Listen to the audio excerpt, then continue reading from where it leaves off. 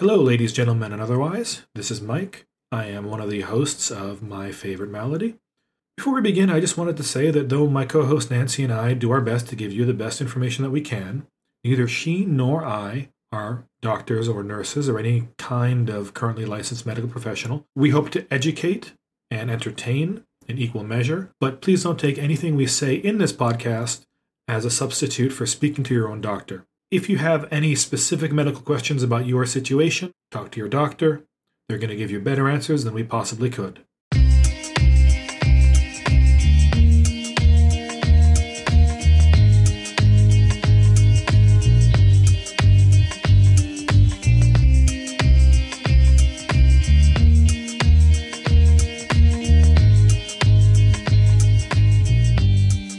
Hello, ladies, gentlemen, and otherwise, and welcome to yet another episode of My Favorite Malady, the medical history podcast out of the Mutter Museum. I'm one of your hosts, Mike. And I'm Nancy, museum manager at the Mutter Museum. And together, we fight crime. We don't, but we fight ignorance. We want to start with our standard disclaimers. First, that this is a medical podcast, and though we're going to do our best not to say sweary words, we may discuss some heavy topics, including violence, sex stuff, maybe even violent sex stuff, death, illness, and so things can get a little bit intense. Listener discretion is advised. Also, we want to mention that, yes, we're very much aware that we are lifting significant portions of our format from the My Favorite Murder podcast with Karen and Georgia. In fact, Karen and Georgia, if you're listening to this, thank you for shouting out the museum in a recent minisode where you talked about our collection of books bound in human skin. Speaking of human skin, join us on October 20th, 2020 for the Dark Archives book launch with Megan Rosenblum. A fascinating, terrifying look at the rarest books bound in human skin and the stories of their creation. Join us for the book launch of Dark Archives, a librarian's investigation into the science and history of books bound in human skin, featuring author Megan Rosenblum. This virtual presentation will be followed by a Q&A moderated by Anna Doty, Mutter Museum co-director and curator, in addition to a special show and tell featuring books mentioned in Dark Archives. If you want to learn more about that, you can go to Mutter Museum, that's MUTTERMUSEUM.org, you know how to spell org, /events. That's muttermuseum.org/events.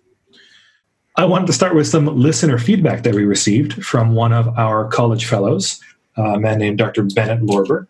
Dr. Lorber is also an artist, so he's got some interesting work. If you want to check it out, you can find him on the old internet, look at his paintings, but he's also an infectious diseases and general physician that can, review our material and let us know when we're right, when we're wrong, and when we should change our terms. He sent us some feedback on our last episode, which was the episode on trench mouth and weird gonorrhea. Hi all. The ANUG, that's trench mouth. The ANUG discussion was fun and medically accurate. Here are just a few comments for your information. Mike suggests mouth gangrene as an alternate term for ANUG. Just so you know, there is a form of mouth gangrene known as NOMA, usually seen in severely malnourished children. It's horrific and a hell of a lot worse than ANUG is. He goes on, ANUG is a synergistic infection due to overgrowth of anaerobic bacteria that are part of the normal oral flora. You don't catch ANUG. The bacteria responsible are already there, they just take over. The mouth rinses used on Nancy's sister are okay because they worked, but the standard treatment is systemic antibiotics directed at the anaerobes. The horrible smell is due to volatile amines produced by the anaerobes. Usual bacteria like staph and strep don't make these smells. Some of these amines have names like putrescine and cadaverine. Anaerobic, by the way, means that they don't breathe oxygen. So that's Mike's editorial note. Yeah, and I mean, the kind of oversimplification of all of that is basically that the anaerobes were pooping in her mouth, and that's why her breath they're pooping putrescine and cadaverine. As far as the second half of the episode, the gonorrhea half, Dr. Lorber says, for the record, gonococcal meningitis or brain infection is extremely rare. I never saw a case in 45 years of practice, nor did I hear of one in Philadelphia during that time. Gonococcal arthritis is not that rare. I'd see 5 to 7 cases a year. He continues, it looks like it's the newer group B meningococcal vaccine that offers some protection against gonorrhea. The standard 4-valent meningococcal vaccine doesn't seem to protect against gonorrhea. Dr. Lorber goes on, it was the constellation of a sore throat and purulent conjunctivitis that made the smart ER doctor think of gonorrhea. There's nothing about the way the throat looks that would immediately suggest that diagnosis versus some other cause of sore throat. Finally, he continues, Dr. Paul Offit doesn't recommend treating fever in adults because fever enhances the immune response, white blood cell activity, and other good things that help fight infection. The fever or hyperthermia treatments for gonorrhea had a different basis, that being the fact that gonococcus thrives in a very narrow temperature range and dies at the higher temperatures achieved by these therapies. Typical gonorrhea in males causes penile discharge and pain on urination, as was stated, but fever is very uncommon. Thank you all for letting me hear these stories. Nice job. Well, thank you, Dr. Lorber, for your feedback. We really appreciate it. So that's all the old business. I think I don't have any corrections corners from last week. Do you? No, I don't. I mean, I think my sister, if and when she listens, might have some corrections for me. But she doesn't have. She's not a doctor, so we'll leave it at Dr. Lorber's corrections. Fair enough. So this time around, I think it's my turn to go first, but I am actually going to cede my time to our first very special guest. Hooray! On the Zoom, we have Professor Marcia D. Nichols from, Food Court U? Were you Professor yes, Marcia? Yes, that's where I'm at. No, the University of Minnesota, Rochester. I joke because the University of Minnesota Rochester was, for a brief period of time, located in a shopping mall above a food court. But that was a temporary... Is it? Okay. Well, then, Food Court U. We're supposed to get a new building, but with the economic downturn because of the pandemic, that's pushed into an unknown future again. So we're still there. But you can eat Panda Express every day for lunch. The restaurants exist in the food court, but unfortunately, I've been working from home since March and do not know when we will be going back because we're assuming that the spring will look like the fall, which means online education shall continue. Good for your safety, I guess. Not for my sanity, though. Yeah. So, full disclosure, Marcia is one of my oldest and bestest friends. But also, she has a doctorate in, I'm going to say it's the historiography of medicine. Does that sound about right? Yeah, it's actually in 18th century literature, but I do a lot with 18th century medicine. Specifically midwifery, if I recall correctly. Yes. And I know I do because I helped edit your thesis. You did. I owe you a copy of my forthcoming book. And more about that later in the plug segment. But for right now, Marcia, I'm going to cede my time to you. What is your favorite malady this week? Puerperal fever, otherwise known as childbed fever, otherwise known as pyemia, otherwise known as septicemia or periodontitis, or what we would probably just call sepsis. It has had many names over the past many centuries as different theories about it has emerged. There's also has been called puerperal, I'm going to say this word wrong, St. Anthony's fire erypicilius. I might be pronouncing that incredibly bad. It was a scourge amongst women for a very long time, especially in the 17th and 18th and 19th centuries as men began becoming obstetricians, and there were more and more hospitals for what we call lying-in hospitals or maternity hospitals that were founded over Europe. It's always existed, but it hadn't been epidemic until that time. It was so epidemic that at one point they think that was probably the second leading cause of death among women. According to one historian, by 1900, about 1 in 30 women had a chance of dying during pregnancy, and it was probably due to puerperal fever. During epidemics, the mortality rate was about 40%. It could go up to 40%. It was usually around between 6 to 20%, though. Yeah. At most hospitals in the United States and Europe. That's still really bad. That's very bad. There were stories that women would rather stay in the street and deliver than go be delivered in the hospital because they were so convinced they were going to die. So one of the reasons this lasted was just so bad is because doctors, of course, there's no concept of how this was spread. And doctors, one of the things that doctors thought was that women's hysteria or their sensibility and fear is actually what caused them to become infected. I have so many problems with that. Yes.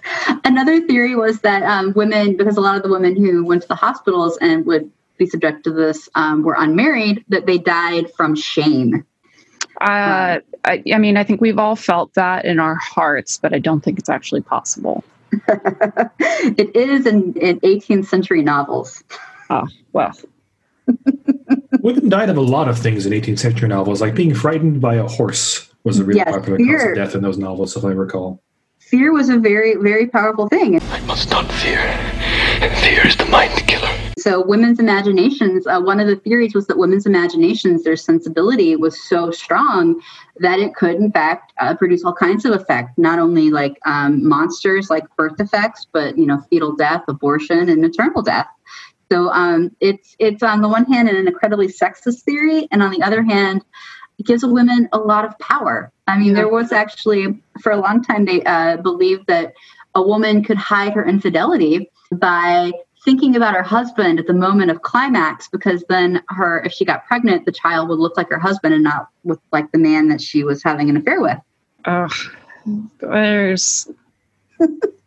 I don't even know what to say about it, honestly. We do have some texts in the College of Physicians library that describe how some physicians, I think it was a little bit earlier than 17th century, might have been still believed in the 17th century, that toads were the product of putrefying menstrual blood, which I like the idea of, like, tampons in a public restroom's waste bin turning into toads and emerging. That sounds great to me.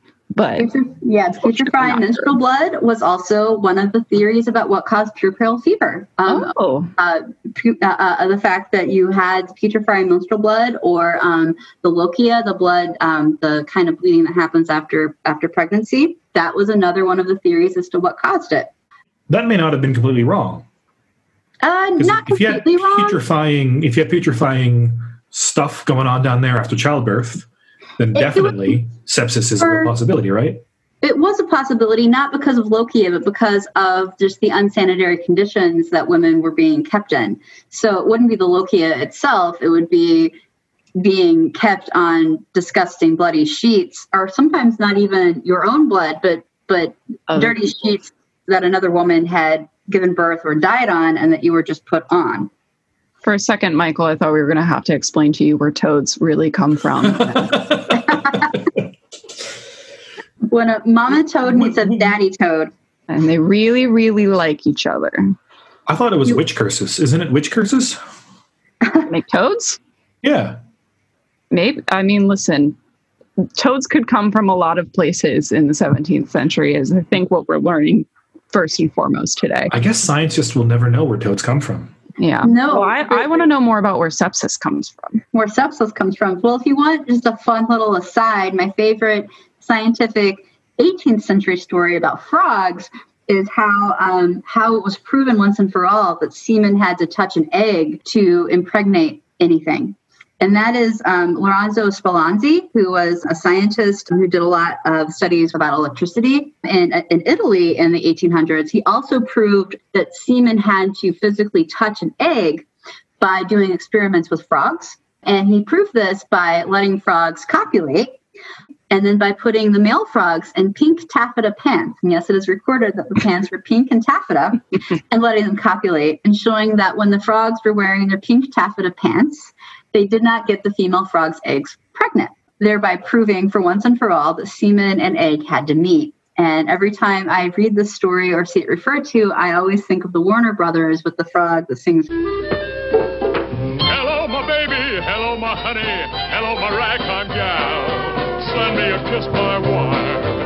Baby, my heart's on fire. If you refuse me, honey, you lose me. Then you'll be left alone. Oh, baby, telephone and tell me I'm your own." Is he wearing pink pants? No, but I could imagine him wearing pink pants with his little umbrella. Yeah. I mean, it's a fit, it's a look.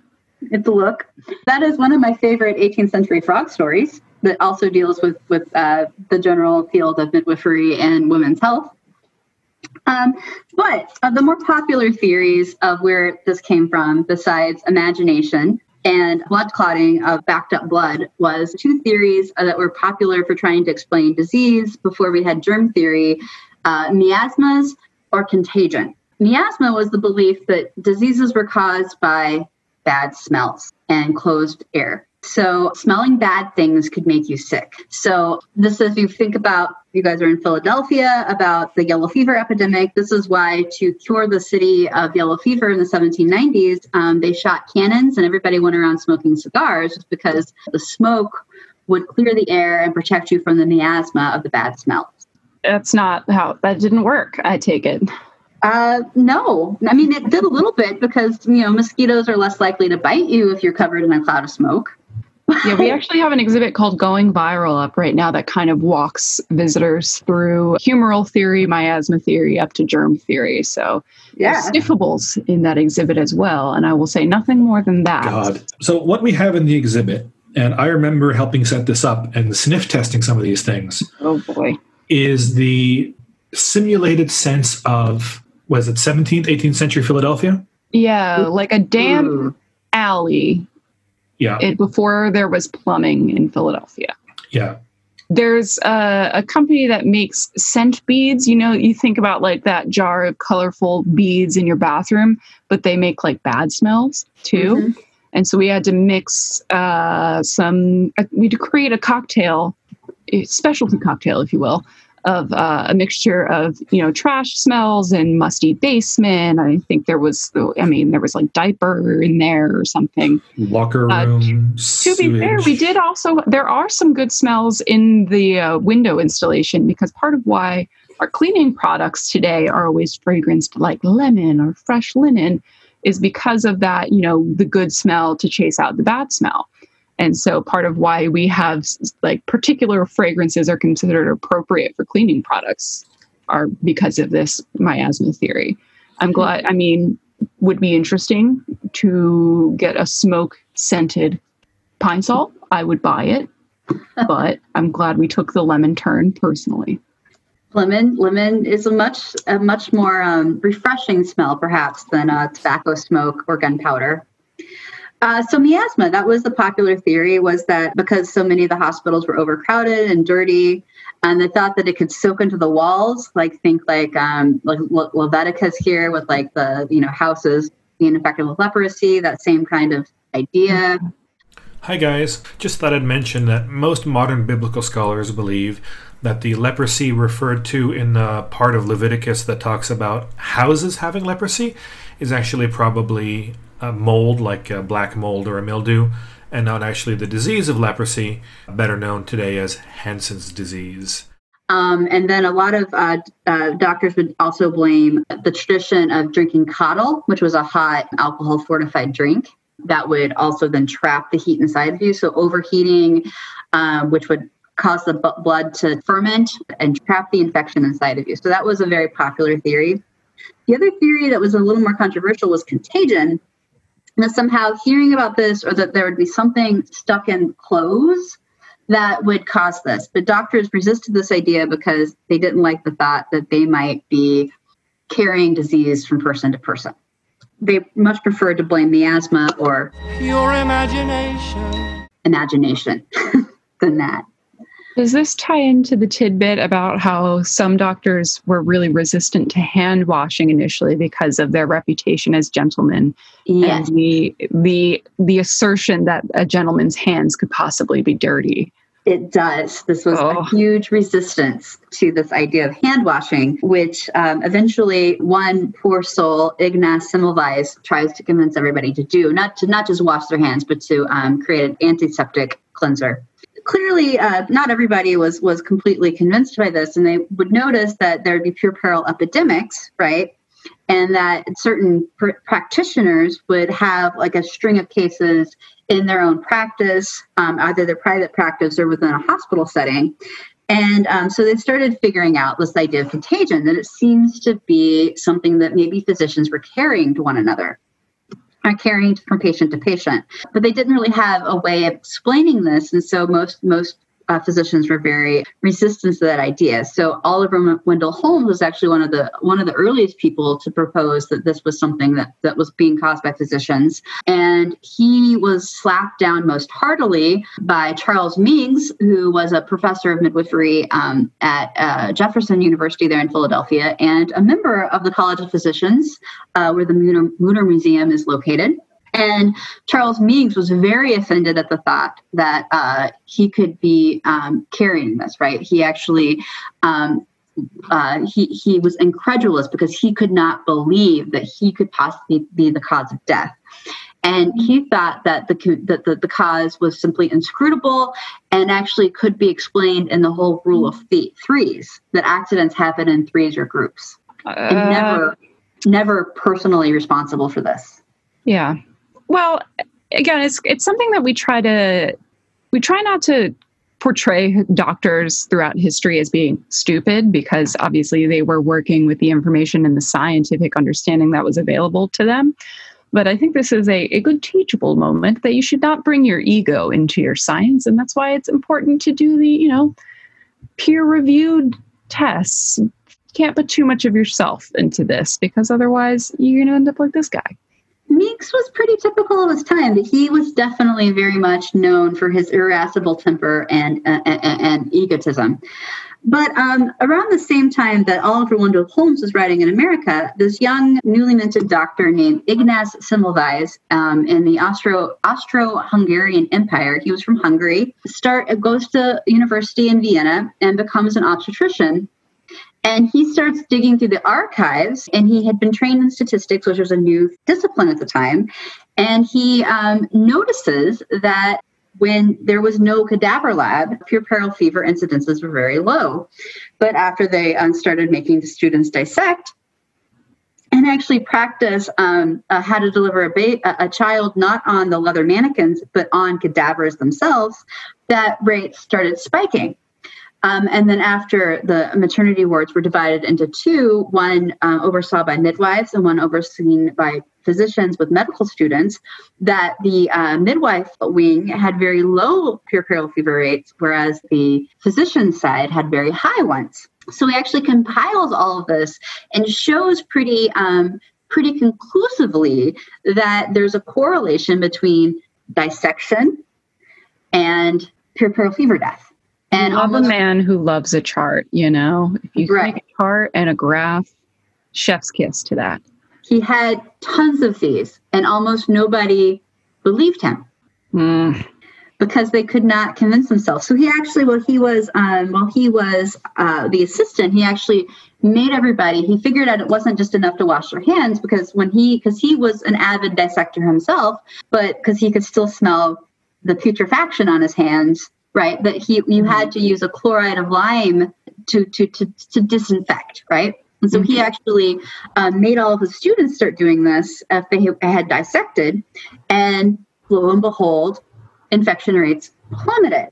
And then after he realized that there was still occasionally an epidemic spurred by women who came in with erysipelas or cancer, and that could also spread it, he realized that it wasn't merely cadaver material, but any sort of what he called decaying animal matter that could cause this. So this was something that was absorbed within the vagina or the uterus, and that has caused the inside of the body essentially to rot. So puerperal fever creates what was called at the time blood poisoning or pyemia, and causes the peritoneum to simply dissolve into the organs and to cause abscesses to appear throughout the body. This is from Charles White, who was a Manchester physician and considered an expert on puerperal fever in the 1770s in England. And I have a lovely quote. It's kind of lengthy, if you'd like me to read it.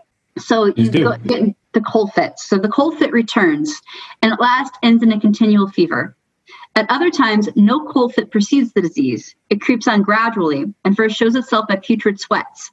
So, of course, it first showed itself by the red streaks of infection, attended by a nausea or by vomitings of peraceous matter and a looseness. At other times, the patient is racked with constant tenesmus rigor and a frequent motions to make water, accompanied by swelling, pain, and soreness in the belly, and with pains in the head, back, breast, sides, hips, and iliac region, with a cough and difficulty of breathing. There's commonly a wildness in the countenance, and the head seems hurried, and in some cases the face is flushed. The tongue is at first white and moist, and soon after is covered with a white fur, or else it is dry, hard, and brown, and afterwards covered with a brownish fur. The patient usually nauseates all kinds of food and drink except what is cold and acidulated. The patient complains of great anxiety and oppression about the preacordia, attended with sighings, lowness of spirits, lassitude, and great debility. So essentially, you're rotting from the inside out. And of course, with the theory and treatments that were prevalent in this time period, the recommended treatments were purging, bloodletting, and cathartics. So to be made to vomit or to have massive diarrhea, to get all what they thought was the infectious matter out of the intestines, and then, of course, to bloodlet to lower the system and to reduce the flushing and the fever. So as you can imagine, the treatments themselves probably rushed many women to the grave. Absolutely. And again, at this time, they hadn't really cracked the code on bacterial and viral infections. I mean, I'm not sure they even had a microscope strong enough. They had microscopes. Microscopes were invented in the 1500s, but they weren't very good yet. It's not until around this time that they're improved enough that microorganisms are starting to be identified. Semmelweis creates his theories in the mid-1840s, around 1845, 1846, and he starts trying to spread them, but there's a lot of resistance. And it's in 1857, I believe, that Louis Pasteur first identifies that yeast and bacteria are causes fermentation itself. Yeah, because we didn't get microscopes strong enough to distinguish viruses from bacteria until the early 20th century. Right. So they just had this idea of germs at the time. Which is a start. It's a start. It's a start. It takes, so eventually Semmelweis' theories are completely, he is completely justified in his opinions and his arguments, but not until after his tragic death. So he was, like I said, Hungarian, and he is in Vienna, trying to doing his research and teaching. And this is during the Habsburg Empire, right? Austria, Hungary, and most of the Balkans. And so he actually gets involved in a very short-lived revolution where Hungary and some of the other provinces try to rebel against and temporarily succeed against rebelling against the Habsburg. So after the Habsburgs reassert their power and re-empower his superiors at the medical school and the Vienna hospital, he is even further alienated. And what initial acceptance of his ideas had happened are completely shunted because it's politically more apt to make fun of him and to dismiss him. So even a lot of people in hospitals who actually secretly started using the chloride of lime to disinfect things would publicly denounce him as just being crazy. Well, I'm glad they were still doing it, at least. Some of them did, not all of them, because it was still pretty controversial. Yeah. But yes, their numbers go down, right? The death rates go down. So they're clearly doing this, even though they're calling him a fool publicly. So he goes back to Budapest, where he's from, and becomes the head of the obstetric wards of the hospital there and ends up teaching there. And he does the same thing. But he starts becoming, he seems to have been manic depressive, and he starts getting pretty irascible in his own right and unlikable and more obsessed with trying to convince everybody he's right. And the more obsessed he becomes, the more people are like, yo, dude, you need to chill out. So, and that drives him on. So he finally writes up all of this stuff in this crazy book that hundreds of pages are just spent berating his enemies about while they're foolish and calling them murderers. And eventually he becomes an alcoholic. He may have become a sexual predator, groping women and masturbating in front of his wife and possibly in public. At any rate, he had a nervous breakdown, enough for his wife to call in his colleagues for help. And what it looks like is that his colleagues told his wife they're going to put him in a private institution, and instead, in 1865, confined him to the absolutely horrible public mental institution, where he died 2 weeks later of sepsis. Possibly either caused, by a cut he had on his finger from a delivery that went bad, or from being beaten by the guards. Well, for the record, he was right. We'll give him that. He was right. But I was really hoping that this would be like a yay, he saves women thing. But then he was also like, but now that you're all alive, let me abuse you a little bit. Just a little. He did that a little bit. And in 1865, the year he died, is when Lister actually proposes the first inklings of germ theory based on his own experiences with festering wounds and reading Pasteur. So the very year he dies, you start actually having people be like, there is some sort of germ that is causing infections. Yeah. And by 1879, streptococcal bacteria had been identified and shown to actually be the cause of sepsis in all cases. So he is eventually justified. There's a lot of resistance to germ theory, and some doctors were still arguing into the 20th century that this hand washing fad was just dumb. So it took a long time. Really, it more had to, like, the old guard had to die off before we actually had this notion that cleanliness is, in fact, perhaps next to godliness in medicine. Well, shoot. I mean, shout out to the carbolic spray. As someone who has to get, obstetrician's exams, not obstetricians yet, but I go to the OBGYN, and I appreciate a clean, gloved hand in my presence rather than a cadaver. Somebody who just dissected a bunch of bodies and then decided to stick some fingers in there. Yeah, he's got a little something under his fingernails from the slab there, and at some hospitals, the students actually spend a lot of time hanging out in the cadaver labs and drinking and goofing off, and would go straight from the cadaver labs to the delivery rooms without even washing their hands. They would proudly show off their bloody, gooey hands. Of course, the women they were practicing on were, subalterns. They were at the lowest of the low. They were absolutely destitute women, often who weren't married. So they really did not give them absolutely any consideration or respect. Oh boy. Oh boy. I mean, I think this plays into a much larger history of American gynecology as well as just Western gynecology, but it was real tough. Hi everyone. Sorry, we had a weird audio glitch here. I brought up Marion Sims, who is known as the father of modern gynecology, and also known as a monster who experimented on subaltern women without benefit of consent or anesthetic. Oh, of course, he's at the same time too. Yeah, this is when he is in fact experimenting on slaves without anesthesia. Yes, he then went on when he moved north and there weren't as many enslaved women around. He instead switched to recently immigrated Irish women because no one cared about them. But he marketed himself as the premier gynecologist. Yeah. I feel like there's going to be a lot of material in this podcast relating to American gynecology, but, we're in our current COVID-19 pandemic and the lessons of sepsis from back in ye old days still stand. You should wash your hands. You should. Often. I mean, and you still have, I do believe last spring, there was a news host who said that he doesn't wash his hands because he doesn't believe in germs because he can't see them. A little time traveler, do you think? Or Maybe. Interesting theory. I want to say for the record that we can see germs. You just need a microscope, but you can see them with your eyes. Yes. For anyone wondering. Wow. That's a conspiracy. Yeah. I mean, it's up there with the kids say that birds aren't real and birds work for the bourgeoisie. I guess germs aren't real and they also work for the bourgeoisie. Of course.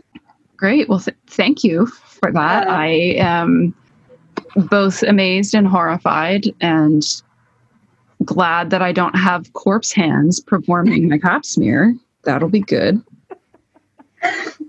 We all are grateful for not having corpse hands performing our pap smears or any other sort of check on our bodies. I am in any case.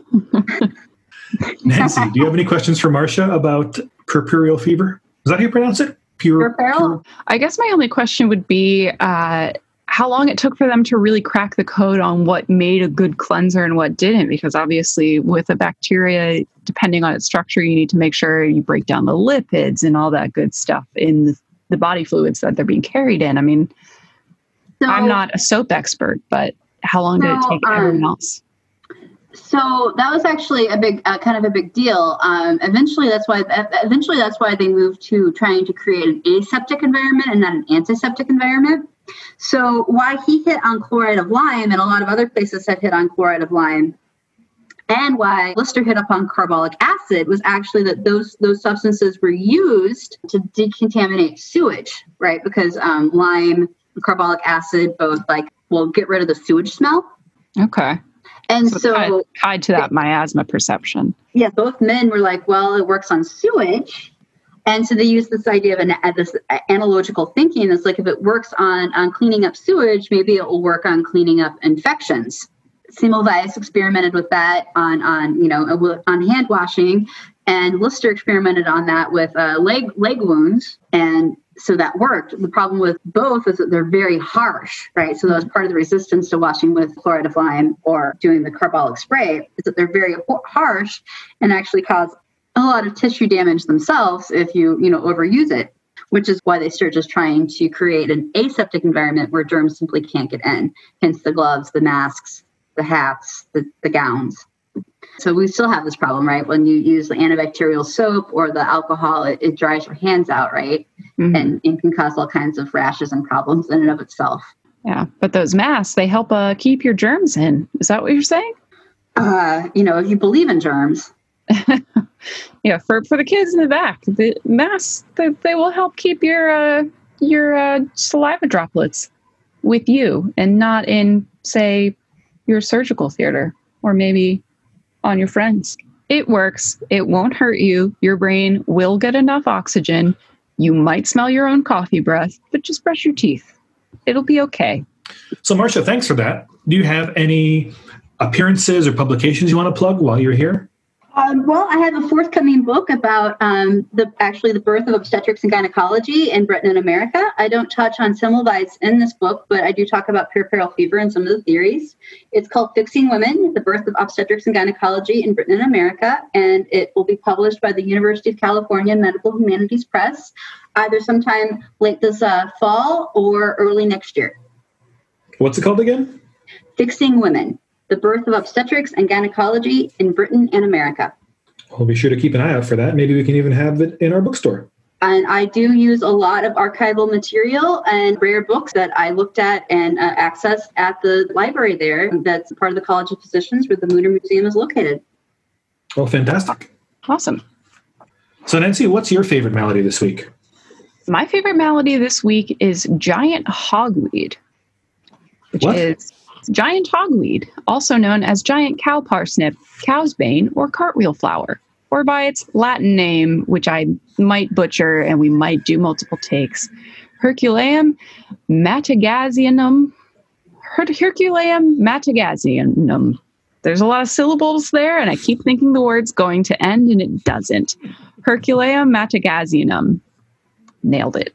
So, giant hogweed is a perennial herb. It's in the carrot family, but it can grow up to 14 feet tall. It's for anyone who is low vision or just doesn't want to do a Google image search right now. It has a vertically ridged stem that's green with purple splotches, and it has an umbrella of small white flowers at the top with really large green leafy but pointy leaves.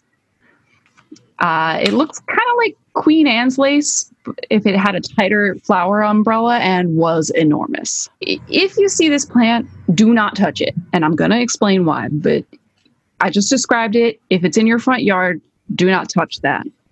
So, giant hogweed is native to the Caucasus Mountain region, which is modern-day Turkey, Georgia, Russia, Azerbaijan.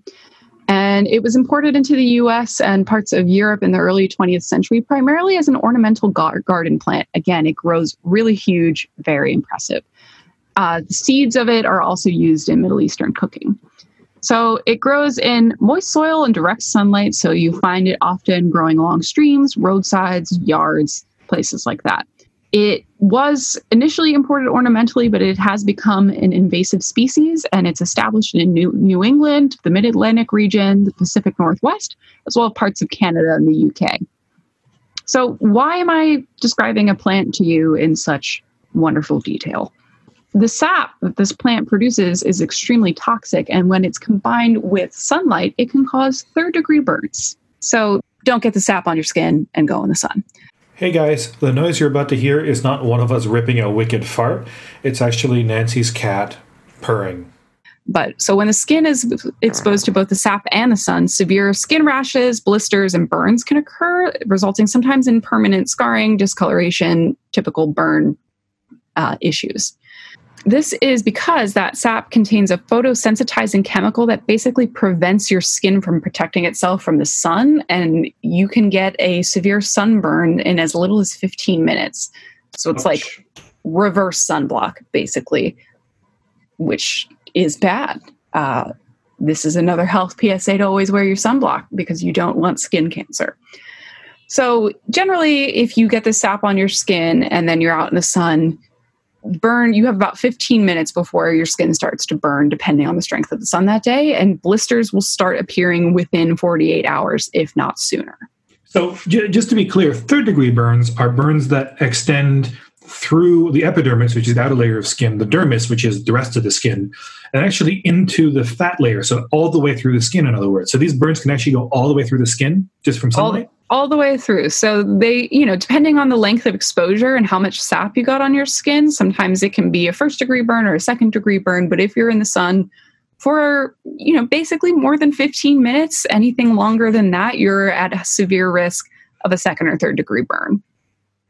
So this is a bit confusing to me because sunlight by itself doesn't have enough energy to burn through the skin like that. Effectively, this sap, not only does it impede your body's ability to protect itself, but it also accelerates the effects of sunlight. So I didn't look into the chemistry of the sap in too much detail, but it has an effect both on your immune system and your ability to protect yourself from the sun, as well as its own independent interactions with sunlight that cause these burns. So it's kind of a twofer on here. The other kind of really bad scenario with this sap is getting it in your eyes, which again can cause temporary or possibly permanent blindness. And this sap is considered the most toxic when the plant is in flower, which again is going to change depending on where the plant is growing. But if you see a 14-foot tall Queen Anne's lace or a very large white flower, and you live in one of these regions, proceed with the utmost caution. So I do actually have a story of someone who encountered this, because you might be thinking, like, how do you even get this sap on you, right? Who's running around just slapping plants willy-nilly? Me, first of all. But, there's a lot of ways that you can brush up against this or encounter this plant without really realizing it if you don't know what to look for. Sorry, you run around slapping plants? Do you not? No, I've never been offended by a plant. Well, no, sometimes you just want to touch them, running through a field. I do. What, sorry? I touch plants. I touch plants like that. Oh, I touch plants all the time. But personally, I also go out to Mount Moriah Cemetery in West Philly, which is a derelict cemetery with many, many large, beautiful, overgrown jungle plants, as much as you can have in the in the Northeast. It is no longer derelict, I should say. Well, it was derelict for many years. And it was kind of overgrown in parts, but the Friends of Mount Moriah Cemetery are actually working very hard. Yeah, there's a volunteer day this Saturday. I'm going to go out and help. Oh, that's awesome. But, poison ivy is your typical plant bad boy. I think this is like the boss fight of poison ivy.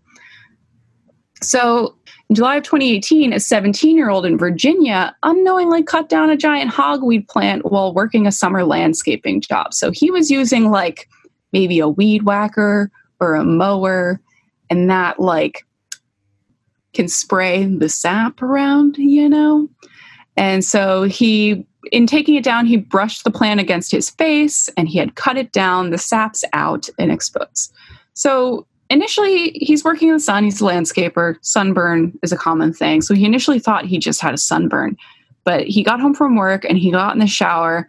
And I'm going to quote him, or I'm sorry, I'm going to quote his father, who says, quote, "The skin on his face was basically peeling away and peeling off. It was large portions and chunks of skin coming off."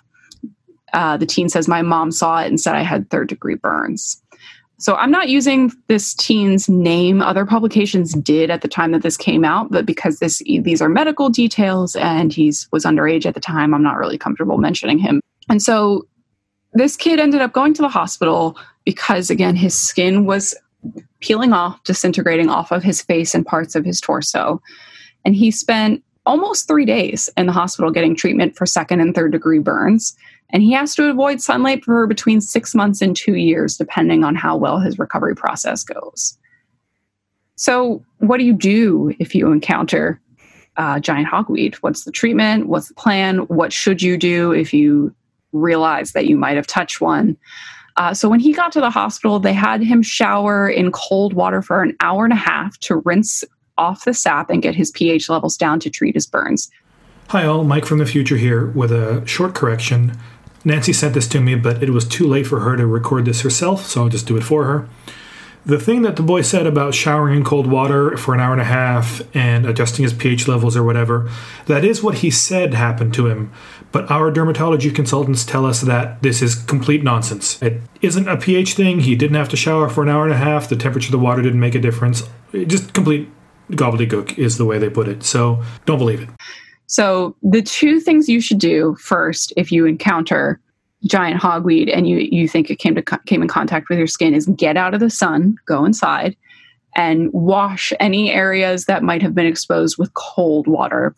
Again, correction, it doesn't have to be cold. The important thing is that you wash it and also that you use soap just like you treat a poison ivy rash.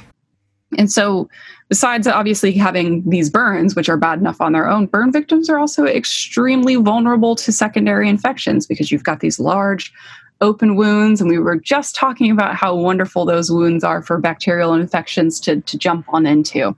Yes, though, if you get them where you got puerperal fever, man, you got some real problems. Oh, yeah. You got a bigger problem than the hogweed if you get puerperal fever from your burns. But, you can get all kinds of other lovely bacterial infections with burns. So I'm glad that it looks like this teen didn't have any major infection issues and he got right to the hospital. But, burns, obviously, they don't look great. They don't feel great, but they can also come with a whole host of other issues. So again, if you live in any of the areas that we talked about, which again, to refresh everybody, in the northern U.S., you're going to be talking about the New England, Mid-Atlantic region, Pacific Northwest, and then again, parts of Canada and the UK.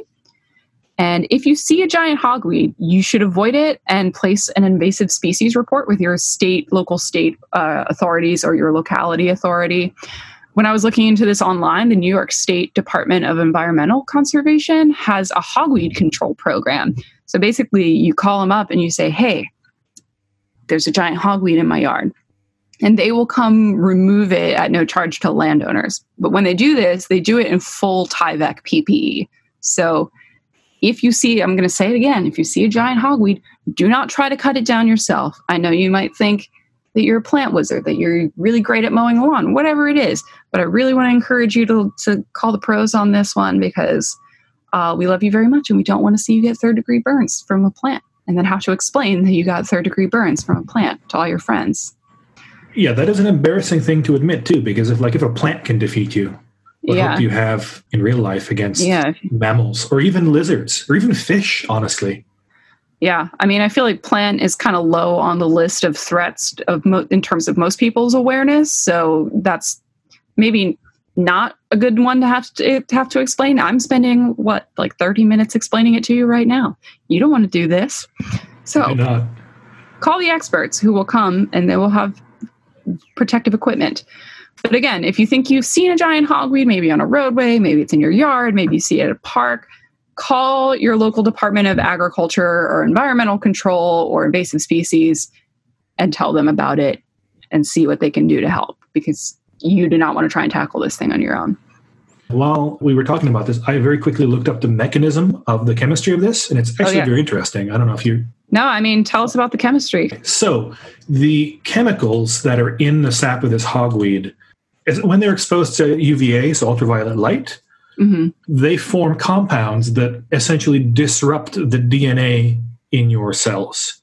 Oh, no. So they form covalent cross links with the thymine, which is one of the... DNA is made up of, at its most base level, is made up of 4 nucleosides, and one of them is thymine. And so what happens is UVA activates the chemicals in the hogweed sap. Those chemicals are promiscuous in chemical terms and form bonds with the thymine in your DNA. So in other words, thymine, which is part of the DNA chain in all of your cells, looks at these and says, oh, these are a lot sexier than the other things that I'm linked to right now. I'm going to link with these things instead. And it links to those, and then it breaks up the DNA in your cells. The cell, therefore, either goes cancerous or dies. More frequently, it dies. If you're very unlucky, it goes cancerous. And then you have cell death, and that manifests as burns. So that's how it works, as it turns out. I think it's very interesting. Thank you for that. Yeah, I mean, so it sounds like effectively the chemical... Sorry, my cat's singing to us. Never apologize for that. Never apologize. The chemicals in the sap effectively hack the DNA of your skin and convince it to cheat on its wife. Yep. And I don't know if I know how to pronounce the type of chemical that we're talking about here, but I'm going to give it a try. Furanocoumarins are the name of these phototoxic chemicals. Phototoxic being poisonous in combination with light. The bad boys. Toxic. The bad boys, call them. Yep. I agree, Kat. I agree completely. My cat's trying to convince me that because 2 out of 3 food dishes are empty, she needs fed. Yeah. Again, quick first aid if you happen to come in contact with a giant hogweed. First things you should do are cover and shelter those exposed areas of skin that might have hit the sap from sunlight. Go inside, pull a sleeve over it, whatever you need to do, and go wash it with cold water. Again, not necessarily cold water. I mean, I guess it could be cold, right? It doesn't really matter what temperature it is. The important thing is that you wash it, and that you wash it with soap. Definitely consult a physician. If not, go to the ER. Your burns or blisters will start to appear between 24 to 48 hours of contact with the plant. So even if at first it seems okay, it will probably not be okay. So definitely, cover your skin, cold water, call a doctor. And Nancy, how long do these chemicals continue to affect you? So how long does your skin stay sensitive to the light? Well, that can depend on how quickly you get treatment and remove the sap from your skin. Again, this teen, I couldn't find any updates on this particular case that happened in July of 2018, but he was told that he needs to stay out of the sun for at least 6 months and up to 2 years. Which again makes sense if the chemicals in the sap have kind of hijacked your DNA. It's not going to be as simple as removing the sap from your skin. If it's had time to take effect, it will take quite a lot of time to recover from that. Wow. So, I mean, I had heard about cow parsnip, but I didn't realize it took that long for it to get out of your system. Yeah, again, I'm sure it's a case-by-case basis, thankfully, because this is an invasive species and because it is very large. And it has to be, it doesn't have to be, but it's most toxic when it's in flower. I think that most places that we go get enough kind of yard maintenance that it wouldn't get into flower before it got cut down. However, there are more and more cases of giant hogweed popping up. I mean, if New York State has to have a whole task force for it in the summer, it's not all that uncommon either. And, it's one of these things where now that most of us live in cities, we may not be as familiar with what plants do and don't belong in our particular environments. So I want to encourage everyone to kind of get out and get familiar with the plants in your neighborhood, as well as the animals and insects. And so you know who should and shouldn't be there. And start to monitor the areas around your home, parks, forest areas, derelict cemeteries, wherever it may be. And if you start to see anybody weird, maybe look her up, maybe call your local authorities. Currently in Philadelphia, we're dealing with the spotted lanternfly, which I won't even go into. I hate those things so much. But there's lots of really awesome plant identifying apps. And it's great socially distant outside activity. You should wear protective clothing. And definitely familiarize yourself. If you don't already know what poison ivy and poison oak look like, take a look, burn it into your memory. Leaves of 3, let them be. And again, if you're in those regions in the U.S., giant hogweed. So keep an eye out.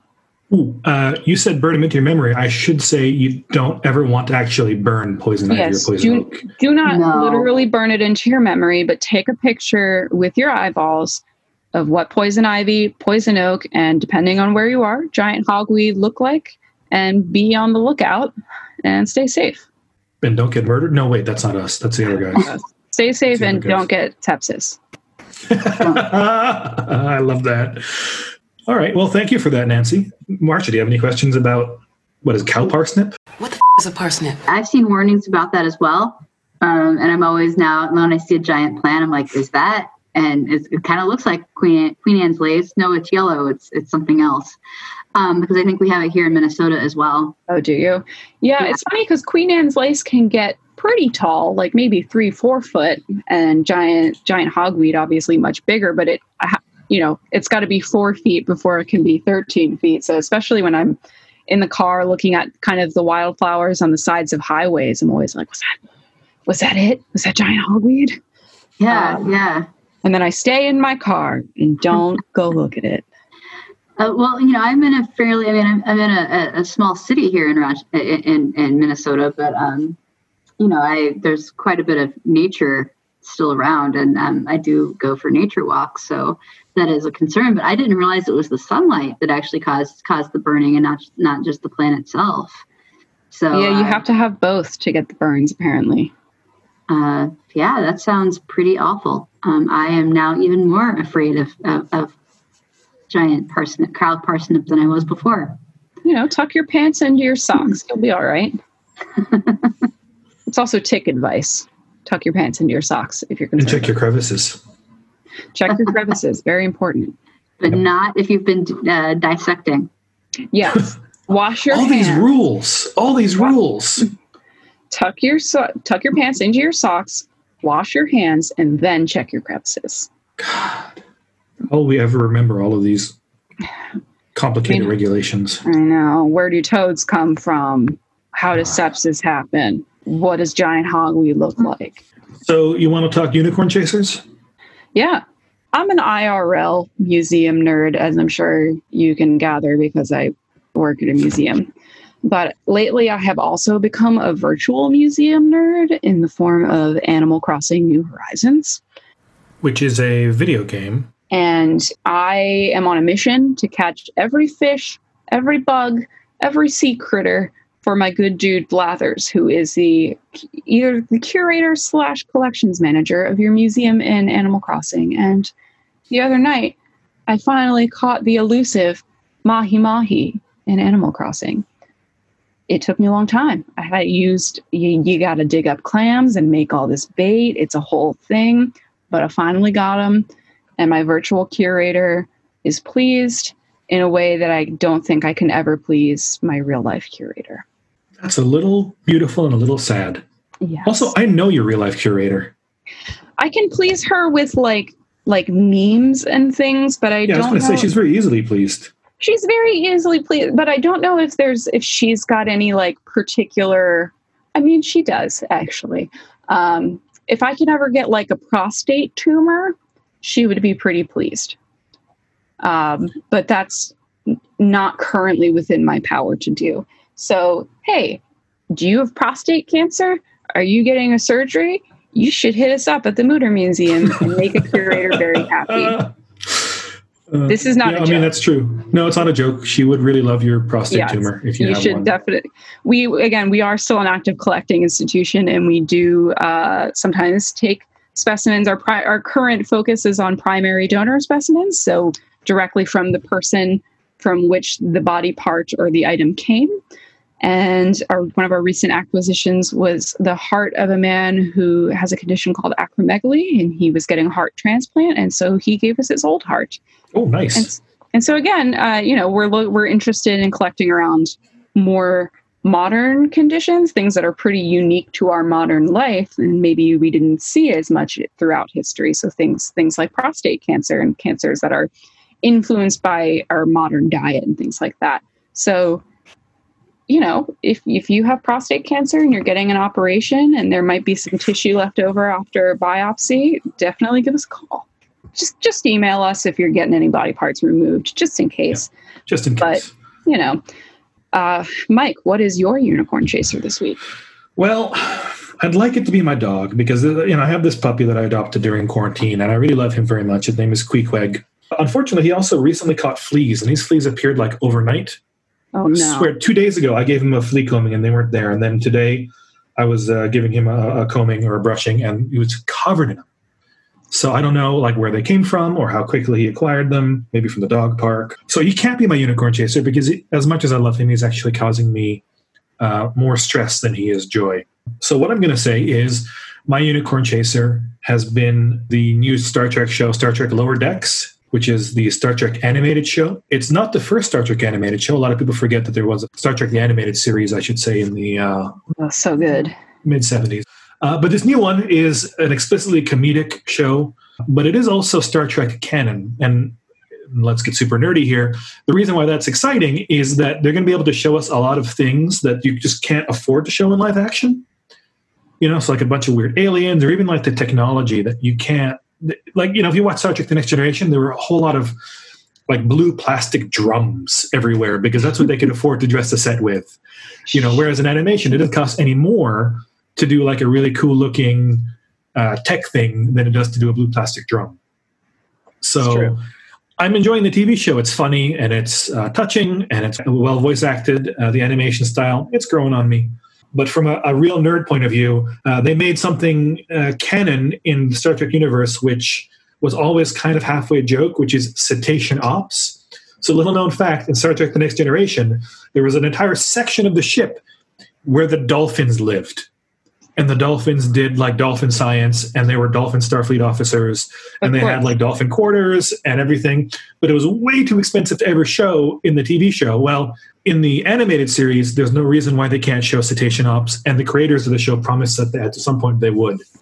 So you get to meet all of the dolphin Starfleet officers. Did they show any tribbles on this animated series? So one of the characters has a keychain with a tribble on it, with like a little fake toy tribble on it.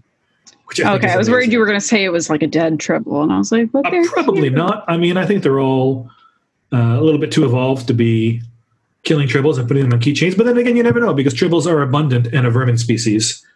But then it was also a dog in a costume in the original. There was a dog in it, so I guess you do lose some of the charm of like a dog in a lizard costume or whatever it was. He had a horn, if I recall correctly. Yeah, he did have a horn. So you lose a little bit of that charm, but on the other hand, you know, you get like weird tentacle aliens all the time, which the classic joke in Star Trek is that all aliens look like humans with bumps on their foreheads, right? Yeah, I mean... Now, because it's way too expensive to do almost anything else. Well, and also all aliens would fall in love with Captain Kirk. Right, yes, certainly. But that's just natural. I mean, who doesn't love Captain Kirk? Humana, humana. William, I mean, who can't fall in love with William Shatner and his dead sexiness, right? Absolutely. So to his credit, he did make sure that the first interracial kiss on TV happened by sabotaging every other take where they didn't kiss. Yeah. We are super off topic now, and anybody who is listening to this for medical reasons, I apologize. I feel like we got to cut most of our... We're going to cut most of this stuff out. But just remember... William Shatner talking, but... Everything I do with William Shatner. I'm losing all my hair while my belly is getting fatter. I believe that is the song lyric. I've never heard this song, but I would like to. Everything I do with William Shatner. Lose all my hair while my belly's growing fatter. Based on that. Link to it in the show notes. And all right. Well, thanks very much to our special guest, Professor Marcia D. Nichols. What does D stand for? I've known you for over 10 years. I don't know what. It stands for Don. Don. Marcia Don Nichols. Yeah.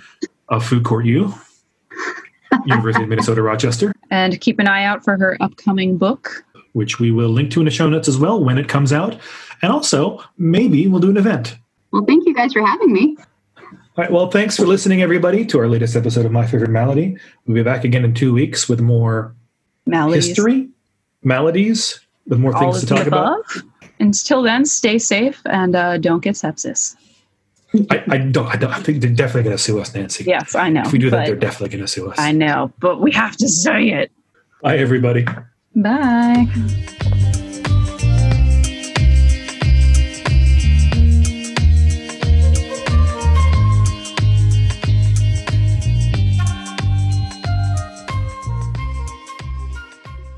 Am I going? Go. Go. I'm going to start that again.